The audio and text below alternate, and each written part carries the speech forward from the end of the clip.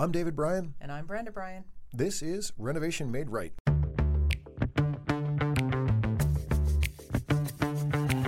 If you're considering a remodeling project now or sometime in the future, Renovation Made Right is your single source to help guide you through getting the project you want and an experience that you'll enjoy.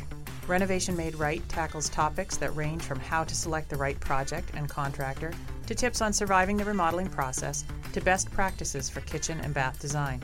We have over 30 years of experience in the industry and are owners of the well-established design-build remodeling company Black Dog Builders in Salem and Nashua, New Hampshire. We're sitting down with industry professionals to tap into their experiences and insights so we can equip you with the tools you need to make your own project a success.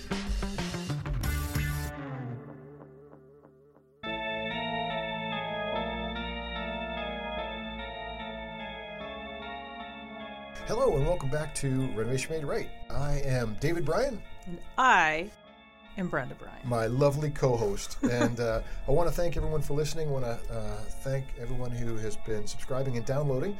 And also ask you that if you have a friend or folks that you might know that could use what we're sharing here in this podcast, we would love that. Love for you to share that with folks and let them know to sign up for us. Please share it or give us a review. That's super helpful. Yep. We'd like to hear what people are saying. Yeah, and if we're not getting it right and we can do it better, let us know that too. If you have some ideas, we'd love to hear those as well, because we're just trying to bring some actionable information that help people to have a better remodeling experience. Or send us a question. We'd like to get those too. So please let us know if there's something that's been bothering you. Exactly. Within the realm of home renovation. Yeah. Or marital counseling. Marital counseling, we could do that. Or parenting. Yeah, parenting. We could do a little parenting. We could, yep. 4 kids. Yep. No one's in jail. Not yet. Nope, but it's early yet. Yep, it is. All right, good. Good deal.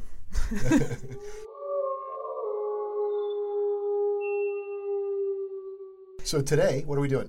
I think we are doing one more horror story on our Halloween theme, because we talked about when we started our last Halloween episode that we would give them horror stories, and we only gave one.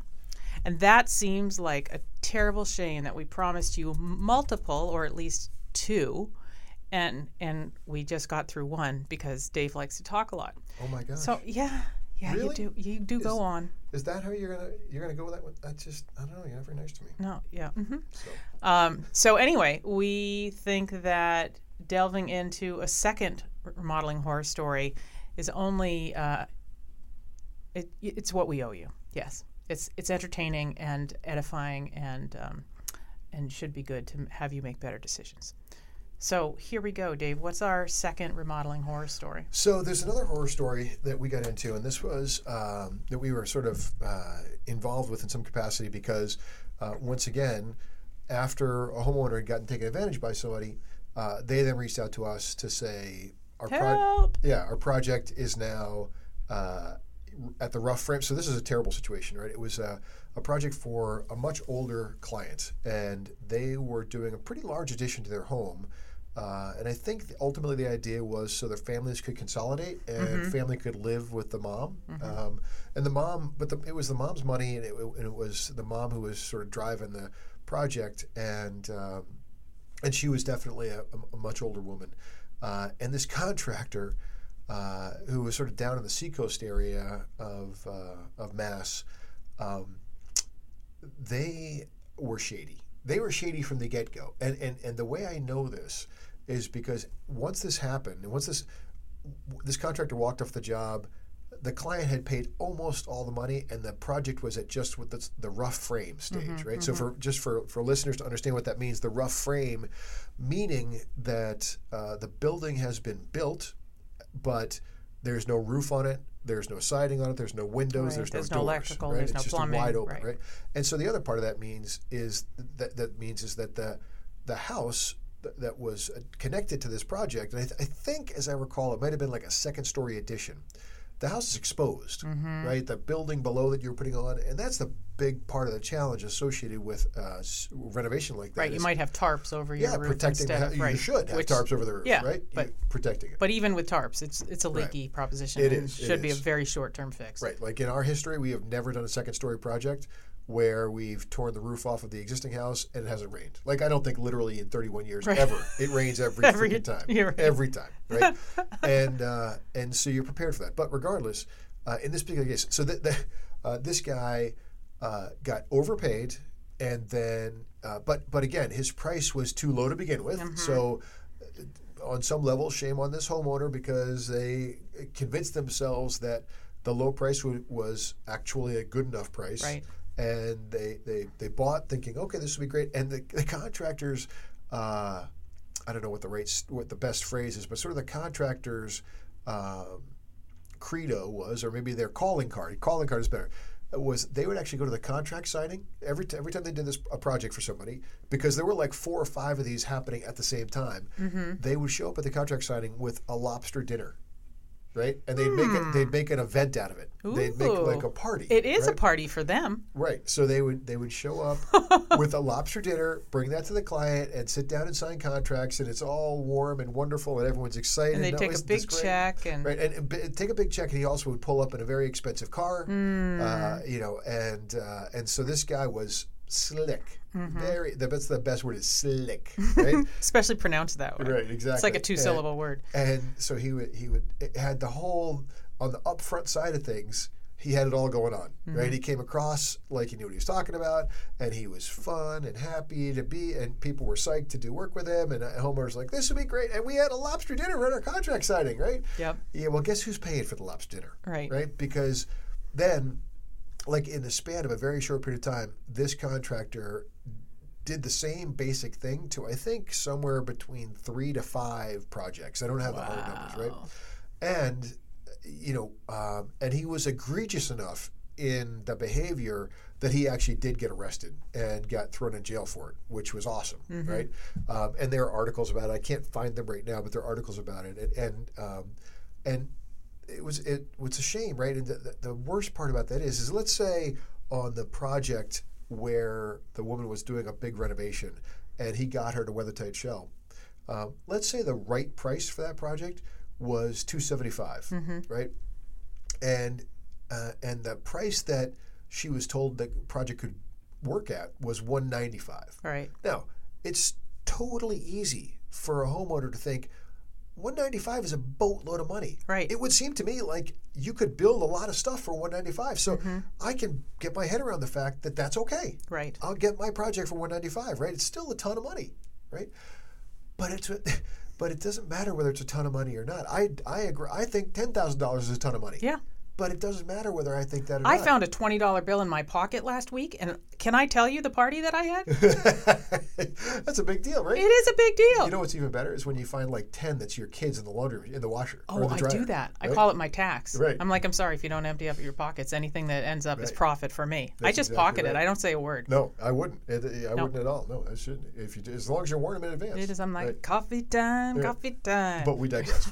So then you got the situation where you were believing you're spending a reasonable amount of money to get the project, but if you've talked to multiple contractors and this one contractor who comes across as knowing everything he's doing and very competent, but their number is 20-30%, whatever, less than somebody else's, you've got to call that into question. You've got to be careful.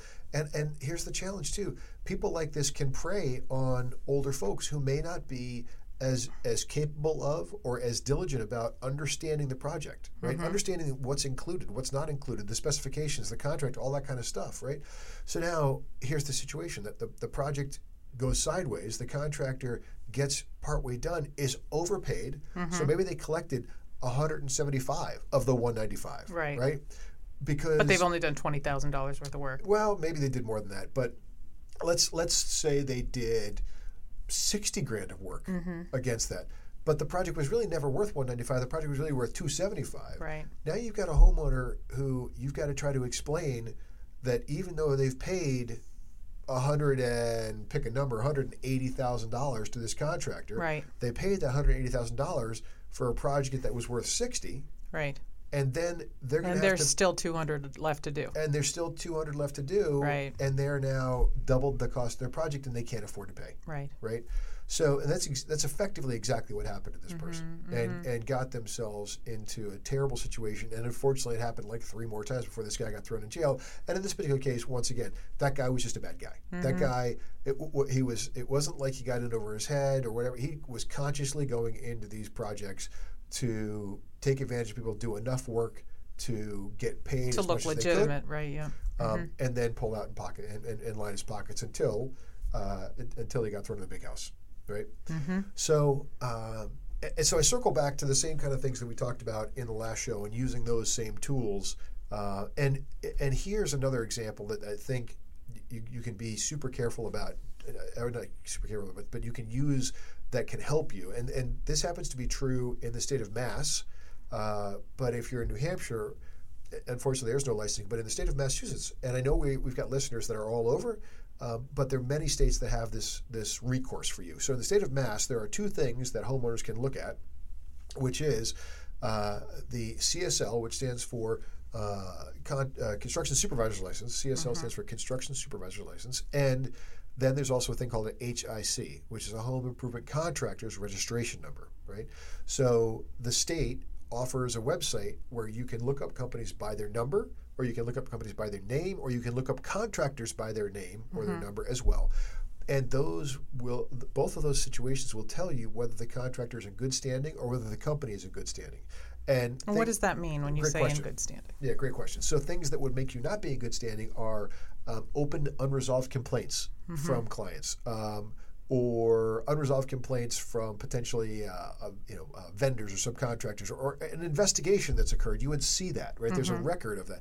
Maybe you resolved it. Because, by the way, this is another thing to be mindful of. If you're a home, and like I said, there are many, many states that have contractor registration requirements, and consequently, there's many, many states that have the ability for you as a homeowner to look up the legitimacy of that, right?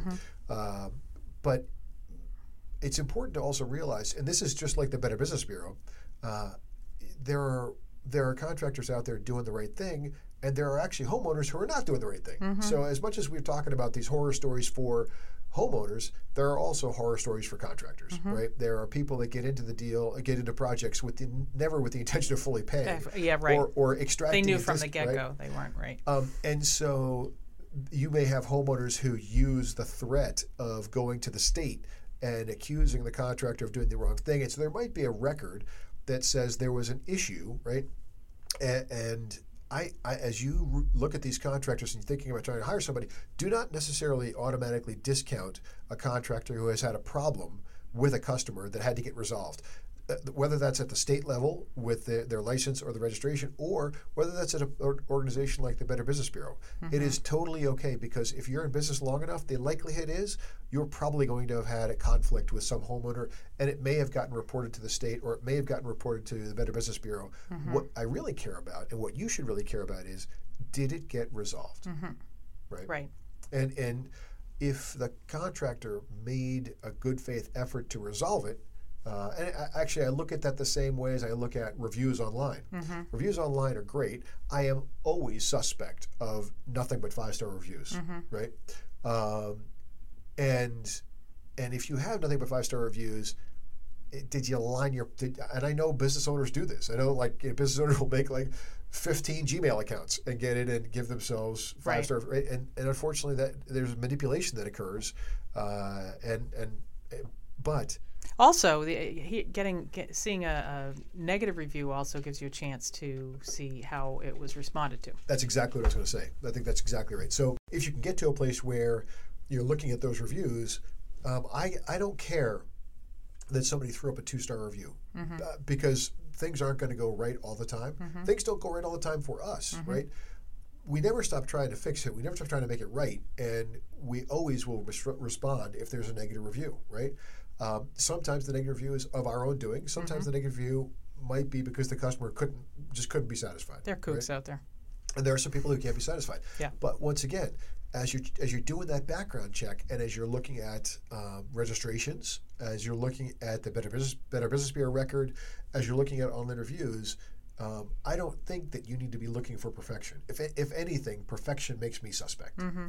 More, you're looking for the ethics of the company. Mm-hmm. Did they fix the problem? Mm-hmm. Did they respond in a professional and reasonable way? Mm-hmm. Did they take the high road when they were responding to reviews online? Mm-hmm. Did they do that in a timely fashion? Every review that wasn't a good review responded to, frankly, every review. So even if you got a 5-star review, isn't that also the time the contractor Right. say, gee, thank you very much? Thank you. Right. Yeah.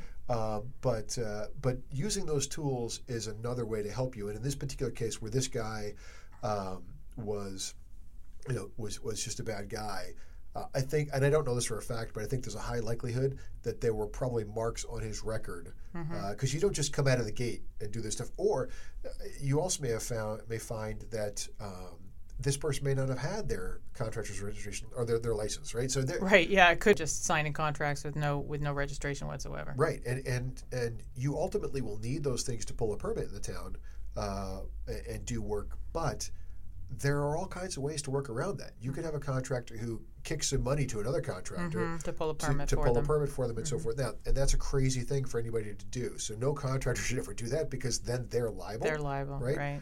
However, that kind of thing can happen, and it happens all the time. And so, once again, just caveat emptor: be careful, be smart about doing these things, and if the deal seems too good to be true, it probably is. Probably is. Yeah. Probably is, right? And so there's our other horror story: the guy taking advantage of the elderly lady who, I know that damaged that woman financially in a meaningfully large and significant way in their life. Yeah. And that's just ridiculous, right? Shameful. I don't know how it ultimately ended up settling out, other than the fact the guy ended up in jail, but he can't make things right financially from jail, right? And so that doesn't help the owners that were in the process there. Right. So going in with and I also want to be careful about this too, right? Because as we talk about the idea of these horror stories, it is super easy for you to go in suspect of everyone, right? And that's not good either, right? Because ultimately, if you do your due diligence and you're careful about the selection process, you're going to find the contractors you like and people that are good people. And if you go into it with sort of like, and this is going to sound a little, squishy, but if you go into it with a closed heart, like you're just angry and bitter about it, right? Right. Then that's not going to be a good relationship either. No, right? it Because isn't. the contractors are people too, and they want to thrill you, and they want to make you happy, and they want to do the right thing. Yep. And they want to work with people who want to work with them, not people who are petrified of the process and petrified of them. Right. Right. So what's the saying? Verify and trust. You said trust but verify. Trust but verify. That's it. Right. I knew it was one. Verify. Okay. Right. So, but yeah, do your diligence, and then let it go. Right. Right. Exactly. Make sure that you're with a good person, and then relax. Right. Exactly. I think that's a big part of the deal, and that's given that we're at the spooky season, we thought we would do 2 of those back to back and just share that with you, and then move on from there. So you have been listening to Renovation Made Right. I am David Bryan. And I am Brenda Bryan. And we will see you on the next one. Thank you for listening. Be sure to check out the show notes on our website, renovationmaderight.com, and follow us on social media at Renovation Made Right. Don't forget to subscribe, and if you like the show, leave us a review.